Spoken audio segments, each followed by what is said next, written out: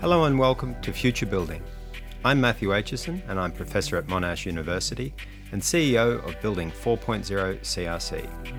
In this podcast, we take a broad look at buildings and building in contemporary society and what's coming down the pipeline in the future. Over the coming year, we'll talk with invited guests and experts in the field, where we'll cover news and trends along with research and developments in the industry. Future Building is proudly sponsored by Building 4.0 CRC.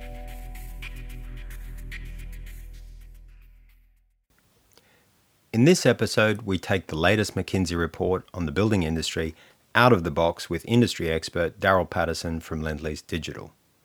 Daryl is adjunct professor at Monash University and founder and chief product officer of Lendlease Digital. Lendlease Digital was founded in 2019 as part of the company's transformational moves into new ways of designing, developing, producing and operating buildings. A veteran of the construction industry and serial innovator, Daryl has a high level of insight into the present and future of building like no other, so it's not surprising that I chased him down for his views on this report.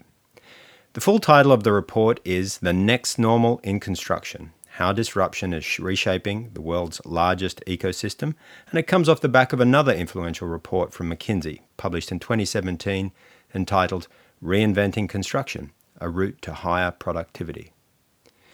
In this wide-ranging discussion, we cover not only what Daryl thinks of this report, but we get to drill deeper inside some of the biggest shifts he sees coming in the industry. By way of explanation, keep an ear out for Daryl's transistor moment statement towards the end of our interview. This is, in part, a reference to a 2014 book by Walter Isaacson entitled The Innovators, or How a Group of Hackers, Geniuses and Geeks Created the Digital Revolution. I single out this mention because it's an interesting parallel to draw about where we are at the present moment, and perhaps for those who are interested in a longer view of the sector and its directions. I can wholeheartedly recommend that book, not only as a great read, but as an allegory of a sort for the kinds of transformation we're expecting to see in building. I hope you enjoy our interview. I spoke with Daryl from his home office in Sydney in June 2020. Daryl, welcome to the show. Thanks, Matthew. Great to be here. Very good to see you again. So how many people would you say have shared this report with you recently? I seem to be a target for it. So people inside our company who know what I've been working on have taken trouble to send me multiple copies. I must be on at least my 12th or 13th. And then a few external parties have done the same. Excellent. I think that's probably a measure of the importance. But perhaps you could explain briefly to our audience why people like you and I tend to pay attention to reports like this one. Well, for one thing, it's probably the scarcity of them, that if you went back maybe 5 or 10 years, you wouldn't find too many well-authored reports that are doing this kind of insight on our industry. I think it's been a very unglamorous topic, and it hasn't really had the attention that it warrants. And now you've got reputable firms like McKinsey's turning their mind to it. So it's unique in that respect. But I also think from this report and their previous report, they're actually saying some things that make a hang of a lot of sense. And if you're interested in taking the industry in a new direction, this is certainly something to be aware of. At a high level, what do you think the main thrust is of this report as opposed to the last report? And could you say if you think it hits the mark? I think what McKinsey were writing about in 2017 really underscored the state of the industry. And for those in it, I think many people were inured to its actual level of productivity. And it's very easy not to be aware of just how it's performing relative to other industry verticals. And so they made a good message to the industry about just how poor things were. And people did pay attention. There was a lot of commentary in that report. There continues to be commentary in that report. This report is more useful in that it really starts to examine some of the root causes of that poor productivity. And it starts to get to some more actionable ways of addressing it. I think in the last report, there was a kind of a recycling of ideas that you and I have seen for a long time in the industry, prefabrication, offsite construction, and other things like that. And now they're starting to talk to the role of digital technologies and other big shifts which we've seen in other industries. So really starts to get closer to what will happen as opposed to making a case for change. So rather than being an update of 2017, you think this is something new altogether? It definitely builds on 2017. I think it does put some really new ideas into the public domain for probably a lot of our peers in the construction industry. I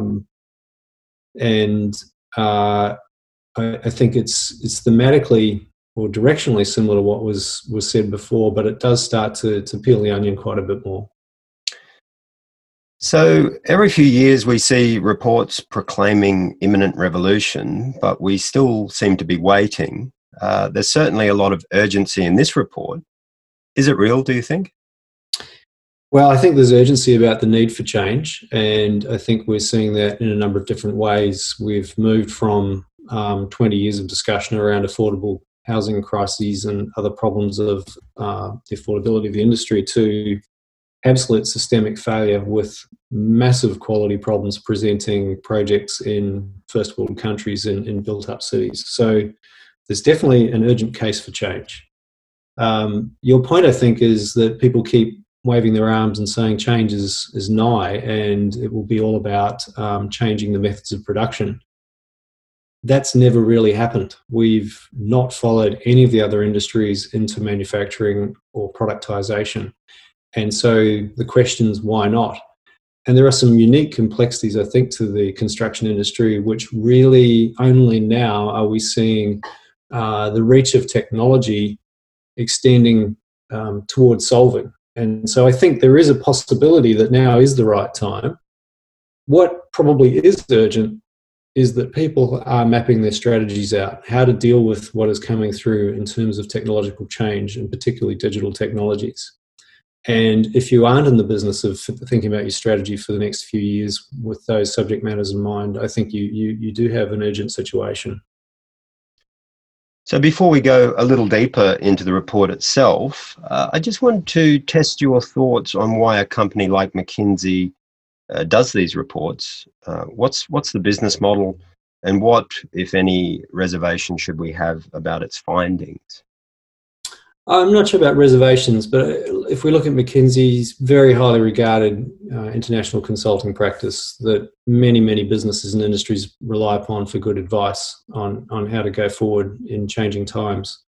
And I think it's pretty clear when they produce white papers like this one, it is to capture the attention of the industry, but it's also somewhat of an advertorial to say, look, we're thinking deeply about this situation, and we have something to offer you. And so if you are in the business of trying to change your company or your industry, perhaps we're here to help you. And certainly this paper makes a good case for that. The report outlines 9 shifts that are ahead, and I might quickly list them off for those people who haven't heard them. Number 1, product-based approach. Number 2 is specialization. Number 3, value chain control and integration with industrial-grade supply chains. 4 is consolidation. 5, customer centricity and branding. 6, investment in technology and facilities. 7, investment in human resources. 8, internationalization. And 9, sustainability. So, Daryl, are there any observations in that list or data that's been presented in relation to them that strike you as new or in any way unexpected? The one for me that was a little unexpected, particularly given the timing of the report and the fact that it does address the COVID-19 pandemic, was perhaps the one around internationalization. And I'm wondering actually if we're heading in the opposite direction, that there's a lot of focus on nationalization right at the present time. Whether that persists or not, let's see. I suspect a lot of people in the industry would be surprised by some of these. They don't surprise me. They're very much aligned to what we've been thinking about. But topics here that are probably not the norm for our industry would be the product-based approach. We don't tend to think in terms of products. And certainly customer centricity. It's very hard to find genuine customer centricity in our industry in a meaningful way. I have to say on that point, I couldn't escape a certain safe bet feeling at times, almost like going to the doctors and hearing the doctor say drink less and exercise more. Certainly the recommendations around sustainability or investment in technology and human resources feel a little like that. Would that have been any different, in your opinion, say 10 years ago or 10 years from now? Well, I think it's in the detail. So when they talk about investment in human resources, when we read that a little bit more closely in the report, they're talking about getting into the right kind of digital resources.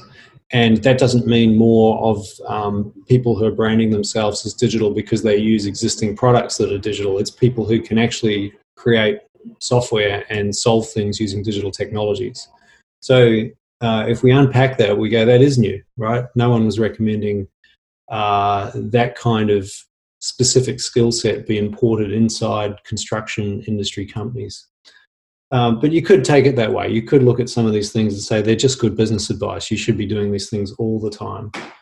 Specialization, for example, is a theme that we've seen since the 1980s, that companies will make money where they focus and become very good at what they do. Moving along a little bit now, I think that the report paints a picture of how this future industry is going to look, and they have several very enticing graphics for how to do that. Who are the winners and losers in this future vision?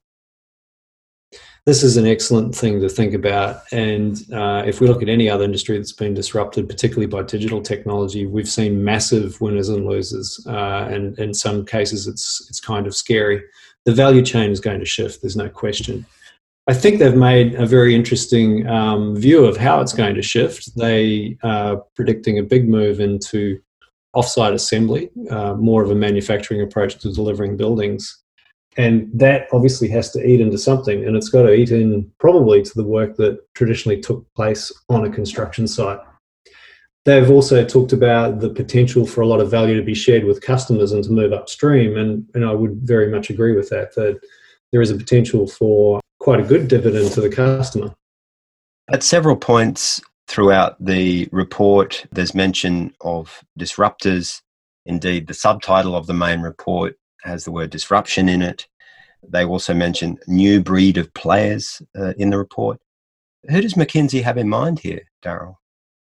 Well, usually it's the interloper from Silicon Valley or somewhere else in the digital sphere. So, software has played a role in the industry for a while, but it's really been a bit role. It's not been of any great significance. We've had drawing software, we've had collaboration software, we've had file management software, but we really haven't seen automation of particular processes. We haven't seen deep application of machine learning.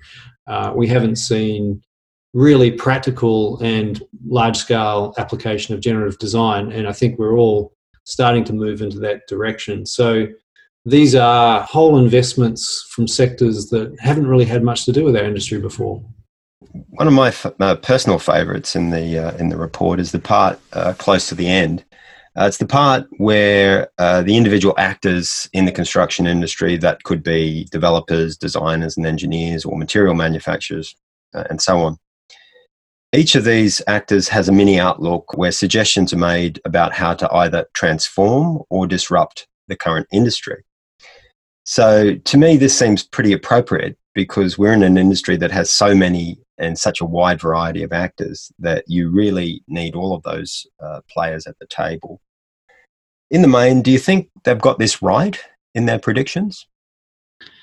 I don't think it's wrong. Let's put it that way. I think the question is, in what order will some of this disruption take place? And there's some statements in here that suggest really the general contractor is where the moves are likely to start first. They're certainly going to be impacted. That's what we just talked about with things going to offsite production and a consolidation of supply chain perhaps behind that offsite production. But I actually think it's very difficult to shift the construction piece of the equation, the physical on-site work. What is much easier to shift, and this report is almost silent on, in fact, is what will likely happen in the professions, the design professions, the engineering and architectural roles. Well, And I think we'll see a shift there much more quickly than we will in the general contracting space. well, let's pick that up a little in more detail. Both you and I were educated as architects a long time ago. Apparently, according to this report, we should become the design arm within a manufacturing firm. What do you think about that? I think it's more interesting to think about this issue of productization. So if we compare how we do things today, we don't really have products in our industry, we have projects. And that's kind of nice if you really truly want a bespoke outcome. You start, you commission the designers and you produce whatever you want. But of course, we know the consequence of that. It's expensive, it's unpredictable in an outcome, and it comes with a lot of risk. But if we think about a product approach, well, that kind of implies the solution is in place before I come along to place an order. And I might be able to make certain modifications or customizations to that product, but it's sort of preordained, predefined. And far from being dull and uninteresting to designers, I think that that's a whole new thing that we've never been able to do before, which is to take a product and to refine it and improve it like other industries have done. So I don't see designers becoming so much a sort of addendum to manufacturing as being critical to this idea of evolving a product, that over time, whatever that productization is within our industry, it should start to get better and better and better and much closer to what customers are trying to achieve from working with products. So turning back to your own work and that of Lendlease Digital, what does a company like yours take out of this report? And is there anything that you could think of in your strategy that you'd change or that you might do differently in light of the findings we've been discussing? We have a strategy that does align with a lot of what's said in here. We think there's some other key things that perhaps aren't said here. For example, one thing that really doesn't get a lot of airtime in this paper is the systemic issues around quality. It's almost certainly an offshoot of one of the foundational issues that is picked up, that every single project is bespoke, and that does give rise to some challenges in delivering quality. But things like that actually have to be managed on the way through this journey to a new delivery paradigm. So I'm not seeing anything in here that tells me we need to go rewrite our strategy. There's a nice affirmation of some of the things we're doing in my mind, but I think there's some other things that are pretty important that are yet to be addressed. Perhaps it's the paper coming in a couple of years' time. Maybe 3 years if the recent update is anything to go by. You've mentioned quality just now, but before we move to wrap up, I just wanted to ask you personally if you think there's something in the building industry that you wish or would hope that more people would pay attention to, or that you think will make a critical difference in the future of building. Look, I think one thing that we've not done well as an industry is really taken feedback from our customers, and that does go hand in hand with that idea of a product. If you have a product, then you reinforce the quality of that product by eliciting feedback on it and making sure you're improving it. And if you have a project, then you're perhaps less interested in that because you've moved on to the next project. So if there was one thing we could take a lesson from others on and really focus on, it's making sure we are collecting excellent data and understanding it on how to improve our products by listening to our customers. Thanks for that, Daryl. So just wrapping up now, I'd like to sort of project us into the future. Let's take a random spot, say it's 2030, and we look back at this report. How do you think we'll feel about it? And another way, I guess, of asking that question is, how do you think it's going to age? Well, the way time seems to be going past at the moment, 2030 doesn't seem very far away. So there's a truism about all technology, and I think it's Amara's law, in fact, that says we tend to overestimate the short-term impact of technology and deeply underestimate the long-term effect. And that's true of just about anything that's ever said in this space. So perhaps it's 10 years from now, maybe a third of what we're seeing here is actually starting to be present in a wide-scale way. It doesn't mean it's not true, and it doesn't mean the trajectory is not correct. It's just hard to know whether it's going to move this fast. But then the flip side of that is, if you were to go out another 10 years, I'm sure everything in this paper will have been superseded. I think one of the really interesting things, looking at some other industries, we have this expression in-house at the moment that our industry is yet to find its transistor moment. And what we mean by that is, if we look at the electronics industry, a new technology came along, semiconductor technology replacing valves and vacuum tubes. And the new technology gave rise to new design gave rise to new manufacturing methods, new manufacturing methods in turn gave rise to new technologies, and so on and so forth. And it became a very rapidly accelerating cycle of improvement and innovation. And I think that's not really contemplated in this paper. And I suspect if you do take that 20-year jump into the future, that's what we'll be seeing. This transistor moment has passed, and we're into this rapidly accelerating and exciting, hopefully, future of a very different industry. So I know it's a very fraught question I'm about to ask you here, but I'm going to do it anyway, and it probably comes through the years I've spent teaching students in the university context. Dare we give McKinsey a score on their report? And if we were to do so, what would your score be out of 10? Oh, it's tough marking a company like this. Look, I think this is a pretty good paper. I think they've got a lot of things correct, most things, in fact. And so I'd be saying that this has got to be an 80% grade. So it's an 8 out of 10 at least. And I'd say that from a perspective of being within the industry and having thought about this for a long time. So probably a harsh marker. There's much more right in here than is in doubt, I think. Thanks for that, Daryl. It's been an absolute pleasure to talk to you again. Many thanks for your time today. For the audience, notes and references will be added online to the show notes. Thanks for listening, and hope to catch you again soon. Bye for now.